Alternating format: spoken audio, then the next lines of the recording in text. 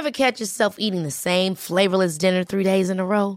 Dreaming of something better? Well, HelloFresh is your guilt-free dream come true, baby. It's me, Keke Palmer. Let's wake up those taste buds with hot, juicy pecan-crusted chicken or garlic butter shrimp scampi. Hello Fresh. Stop dreaming of all the delicious possibilities and dig in at HelloFresh.com. Let's get this dinner party started.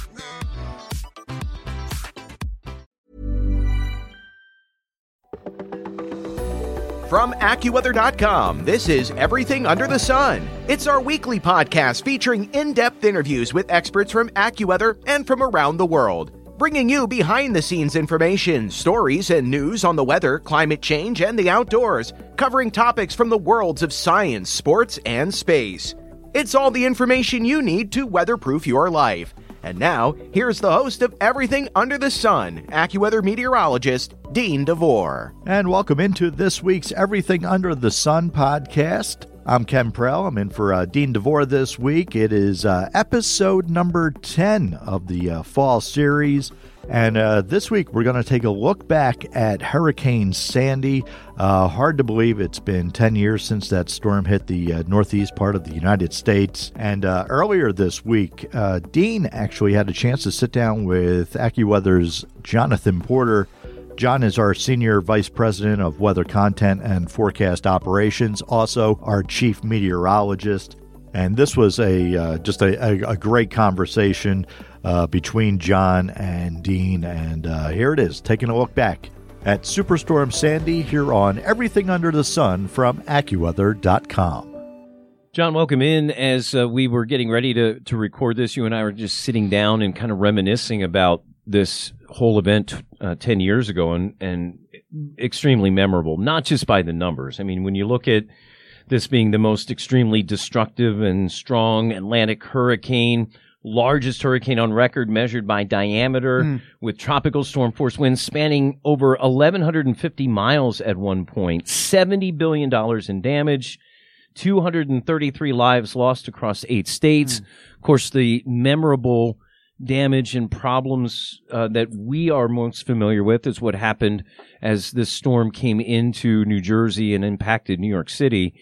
Right as I was kind of getting onto New York City more regularly on 1010 winds, and I remember that Sunday into that Monday as this storm was coming in, and just remembering the abject fear. And what I was thinking about when we were looking at this is we just had this similar situation to me from what I remember back to that 10 years ago with Ian, where AccuWeather and we saw the potential for this to happen as it was developing. We were kind of out in front again in some ways more than some other people in terms of what our fears were about that storm. And it's tough because, first of all those fears were realized. And that's sometimes I think can get in your head as a meteorologist when you're looking at that. But then also I think it gave us a blueprint of what is possible. We had theorized and summarized how bad a strike of a storm this size could be in that area, hadn't been touched for decades and years. And then you wonder 10 years later, after we've recovered, we're still seeing signs that these huge storms coming up along the eastern seaboard are ramping up in intensity, creating wind and rain problems. So what was thought as a 100-year storm or a problem before, now you wonder if we're into a situation where we could see this again soon. So these are all things that you and I wanted to talk about as we revisit this. Just some of your thoughts about 10 years ago and how, when we were going into this storm, how it looked and what your recollections of that time were. Yeah, Dean, that's we were talking a little bit earlier. We remember storms here as meteorologists for different reasons, right? And as we say, no storm is ever the same. The impacts, the forecasting challenges, the communication is always very different. This is one I will personally never forget either. And there were a couple aspects of it, Dean, in terms of beyond the horrible impact that the storm had to so many people. Lives changed forever in the matter of a few minutes or a few hours, all up and down the eastern seaboard, as you mentioned. But the aspect of being able to see the pattern for that unusual left turn of the storm. Right. As it was coming up the coast, and that it was going to interact with this significant jet stream disturbance dropping south out of the Great Lakes states, and that the two would join forces to conspire to produce these dangerous impacts. You had a hurricane merging with a developing mid-latitude storm, right? Right. And we saw those factors coming together, aided by the recognition of the pattern by our team, right, and that superior output from the European forecast model that for many days in advance had that signal of the upper air pattern developing in order to be able to unleash that type of a storm. And that I don't think I'll ever forget that left turn. It was dramatic. It was dramatic because that is not the norm in these. The norm of these is that as these storms are coming up along the eastern seaboard, it gets picked up by a trough or a front that's pushing in from the north and west, and it just rockets those storms usually right up along the eastern seaboard. And then sometimes out. Yeah, sometimes out, sometimes clipping Long Island, a lot of times clipping New England, then heading up into Atlantic Canada, or pushing it out so it's out over the ocean. But this was, it came up to a point, and then it was just that hard left right towards Brigantine and Atlantic City. I think one of the things that I was thinking about, too, is that, when you look at that, the way everything had been built up along the Jersey Shore to that point, and decades of really no problems, and sure, some stronger nor'easter storms that would, beach erosion and problems there, and maybe those frontline properties on the shore down along the Jersey Shore would have intermittent issues.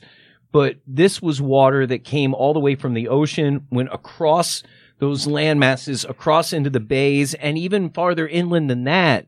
It was just some of those views are striking. I was talking to John Montone, 1010 Winds, who lives on the Jersey Shore. He lives down on Long Beach Island, and just what he remembers, their structure that they were in at the time, they had to rebuild, and so they're in a whole brand new house, and just amazing stuff. But in that 10 years, all those places are built back. Have we learned lessons? I mean, that's the question for the end, but maybe I want to ask that up front here right now. No, I don't think we've learned all the lessons we need to learn on this type of risk that exists, Dean, as you mentioned. And part of the challenge there was the communication of this event. And I think this event, Sandy, and how the weather community messaged it changed forever how meteorologists view the communication. Yeah, because here at AccuWeather, I'll never forget this. We had a meeting with many of our senior leaders to talk about as we saw this developing. And we knew it was going to be a hurricane that was gradually going to become merge, as we said, with this intensifying jet stream disturbance across the Great Lakes. Yeah, we're going to talk about that because I think that in the nomenclature gets a little weird, but keep going. Yeah, and we met and we had a meeting about that in advance. I'll never forget it when we saw that pattern setting up, and we said, we're calling this thing a hurricane because we knew it was going to have increasing impacts as it made landfall. And this was an issue because no other source, the government was not calling it a hurricane at that time.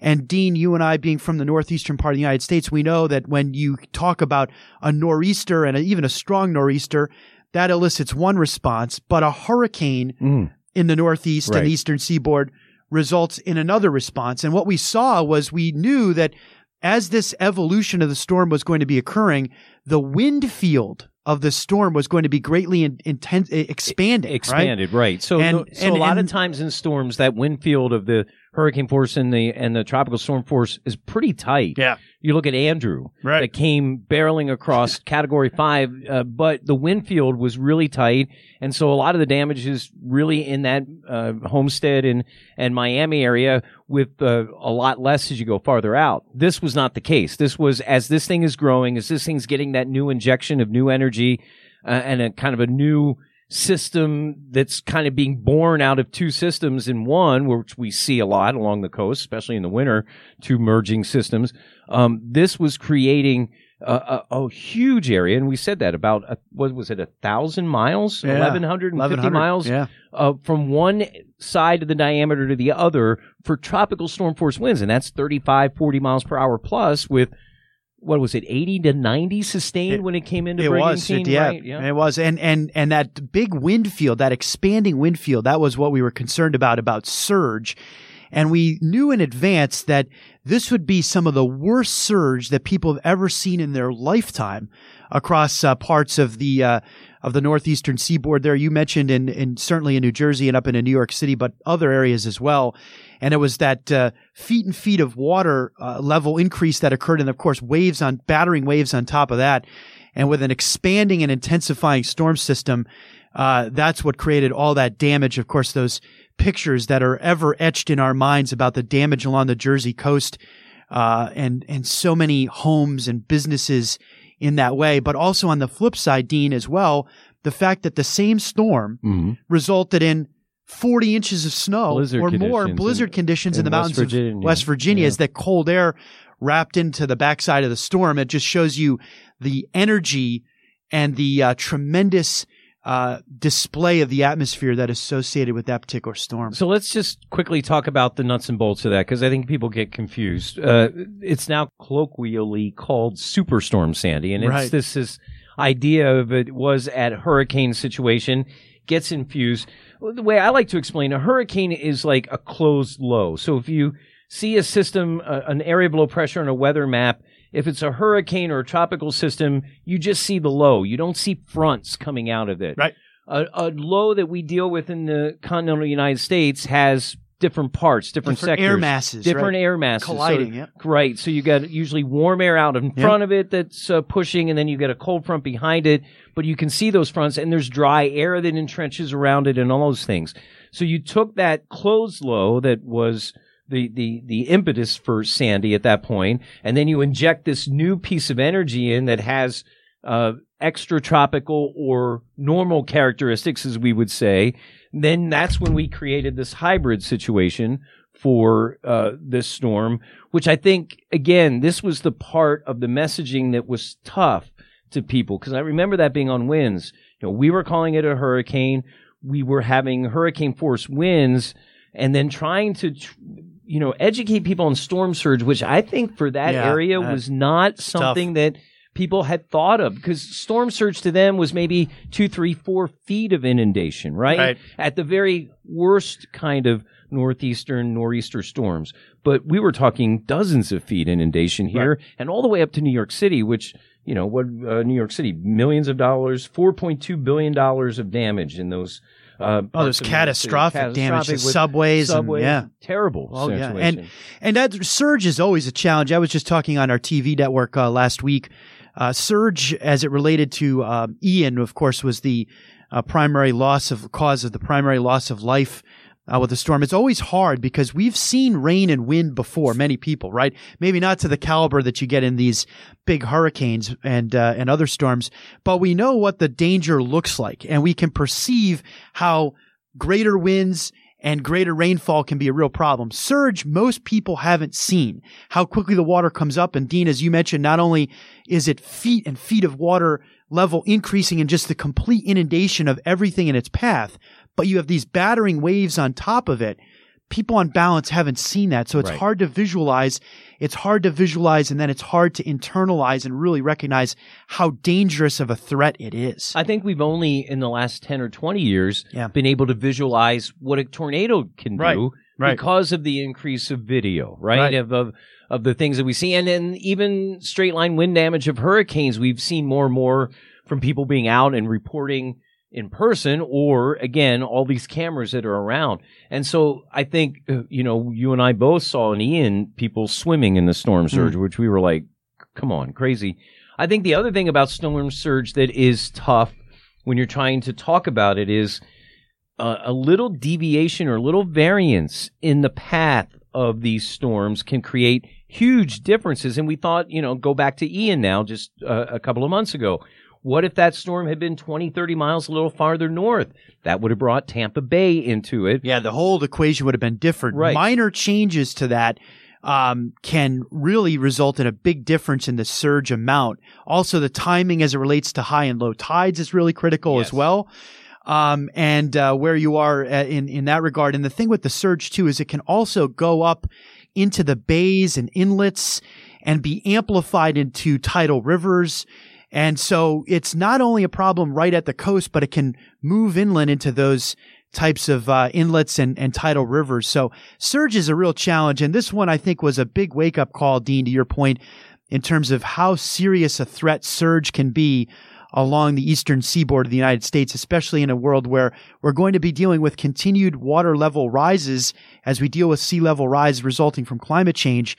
And that can make and amplify surge factors even further. Yeah, absolutely. So as we kind of put a little bit bow on this here, what, as our chief meteorologist at AccuWeather, in those 10 years, would you say that now AccuWeather has learned and what AccuWeather is trying to do in these situations? I think we saw that when we got ready for Ian. Again, we were seeing a pattern that really spoke to us about the dangers of what was going to happen there.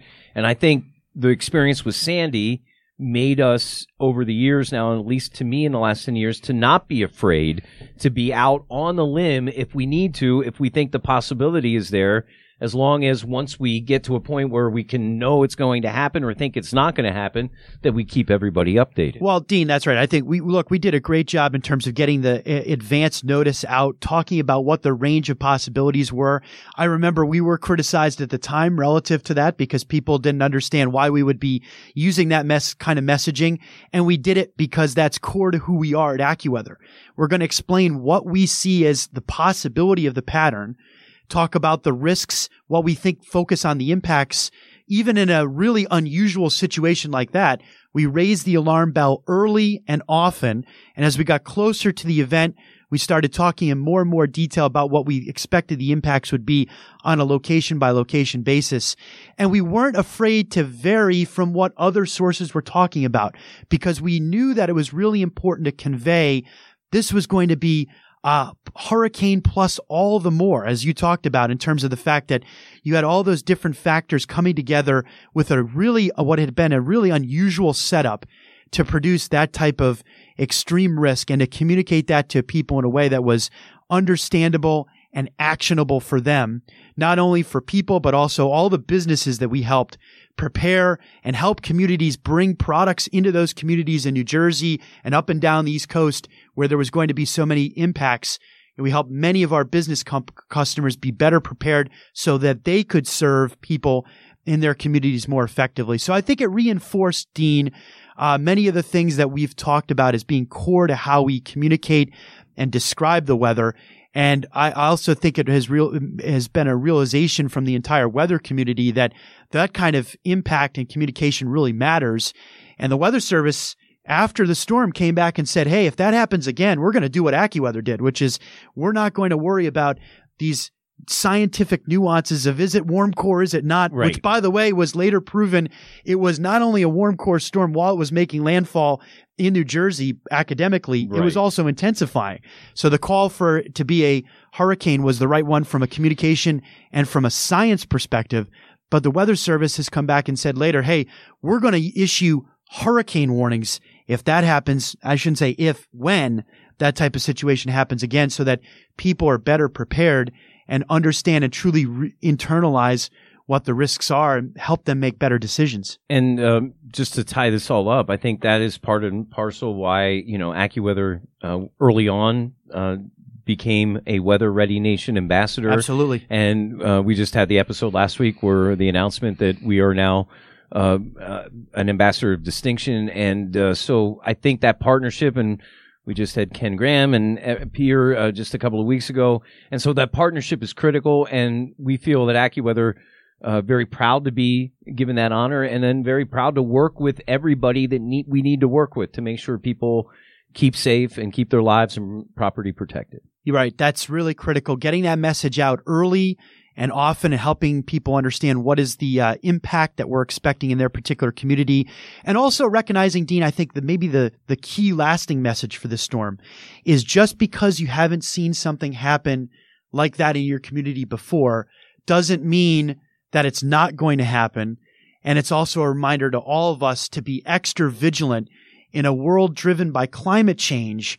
We're seeing things happen outside of the typical seasons that we may have associated with those risks before. Right. And we're seeing different impacts, flooding in places that people have never seen it, happened before. And I think actually these kinds of hybrid systems, they're all the more dangerous because they're bringing a multitude of extra facets into the equation that you might not get with purely a regular storm and you might not get with purely a hurricane. And I think that we're going to have to be on our guard here going forward. More of these kinds of storms are on the way, Dean. Yeah, definitely more big wind, big rain, and all those kinds of things. John, thank you so much for being with us. Good to be with you. And remember this dangerous storm and what we can take away from all the impacts of this very serious situation. What a great discussion on Superstorm Sandy. My thanks again to Jonathan Porter, our chief meteorologist here at AccuWeather, for taking the time to look back at Sandy with Dean this week on Everything Under the Sun. That's actually going to do it for this week's episode. Dean will be back next week. In the meantime, don't forget to subscribe, follow, rate, and review Everything Under the Sun on Spotify, Apple Podcasts, or wherever you listen to your favorite shows. Again, thanks for listening. Like I said, Dean will be back next week. I'm Ken Prell. Have a great weekend. And remember, if you are out and about, you can get your hyper-local forecast wherever you are, specific to your neighborhood, even your street address. All you have to do is download our free AccuWeather app or visit AccuWeather.com. Until next week, have a good one, and thank you for listening to Everything Under the Sun from AccuWeather.com. Thanks for listening to this week's episode. Be sure to subscribe to, rate, and review Everything Under the Sun on Apple Podcasts, iTunes, Spotify, or wherever you listen to your favorite shows. And of course, if you have an idea for a future podcast, just email us at AccuWeather.podcast@AccuWeather.com.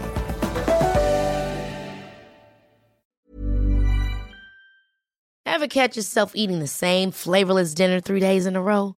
Dreaming of something better? Well, HelloFresh is your guilt-free dream come true, baby. It's me, Keke Palmer. Let's wake up those taste buds with hot, juicy pecan-crusted chicken or garlic butter shrimp scampi. Hello Fresh. Stop dreaming of all the delicious possibilities and dig in at HelloFresh.com. Let's get this dinner party started.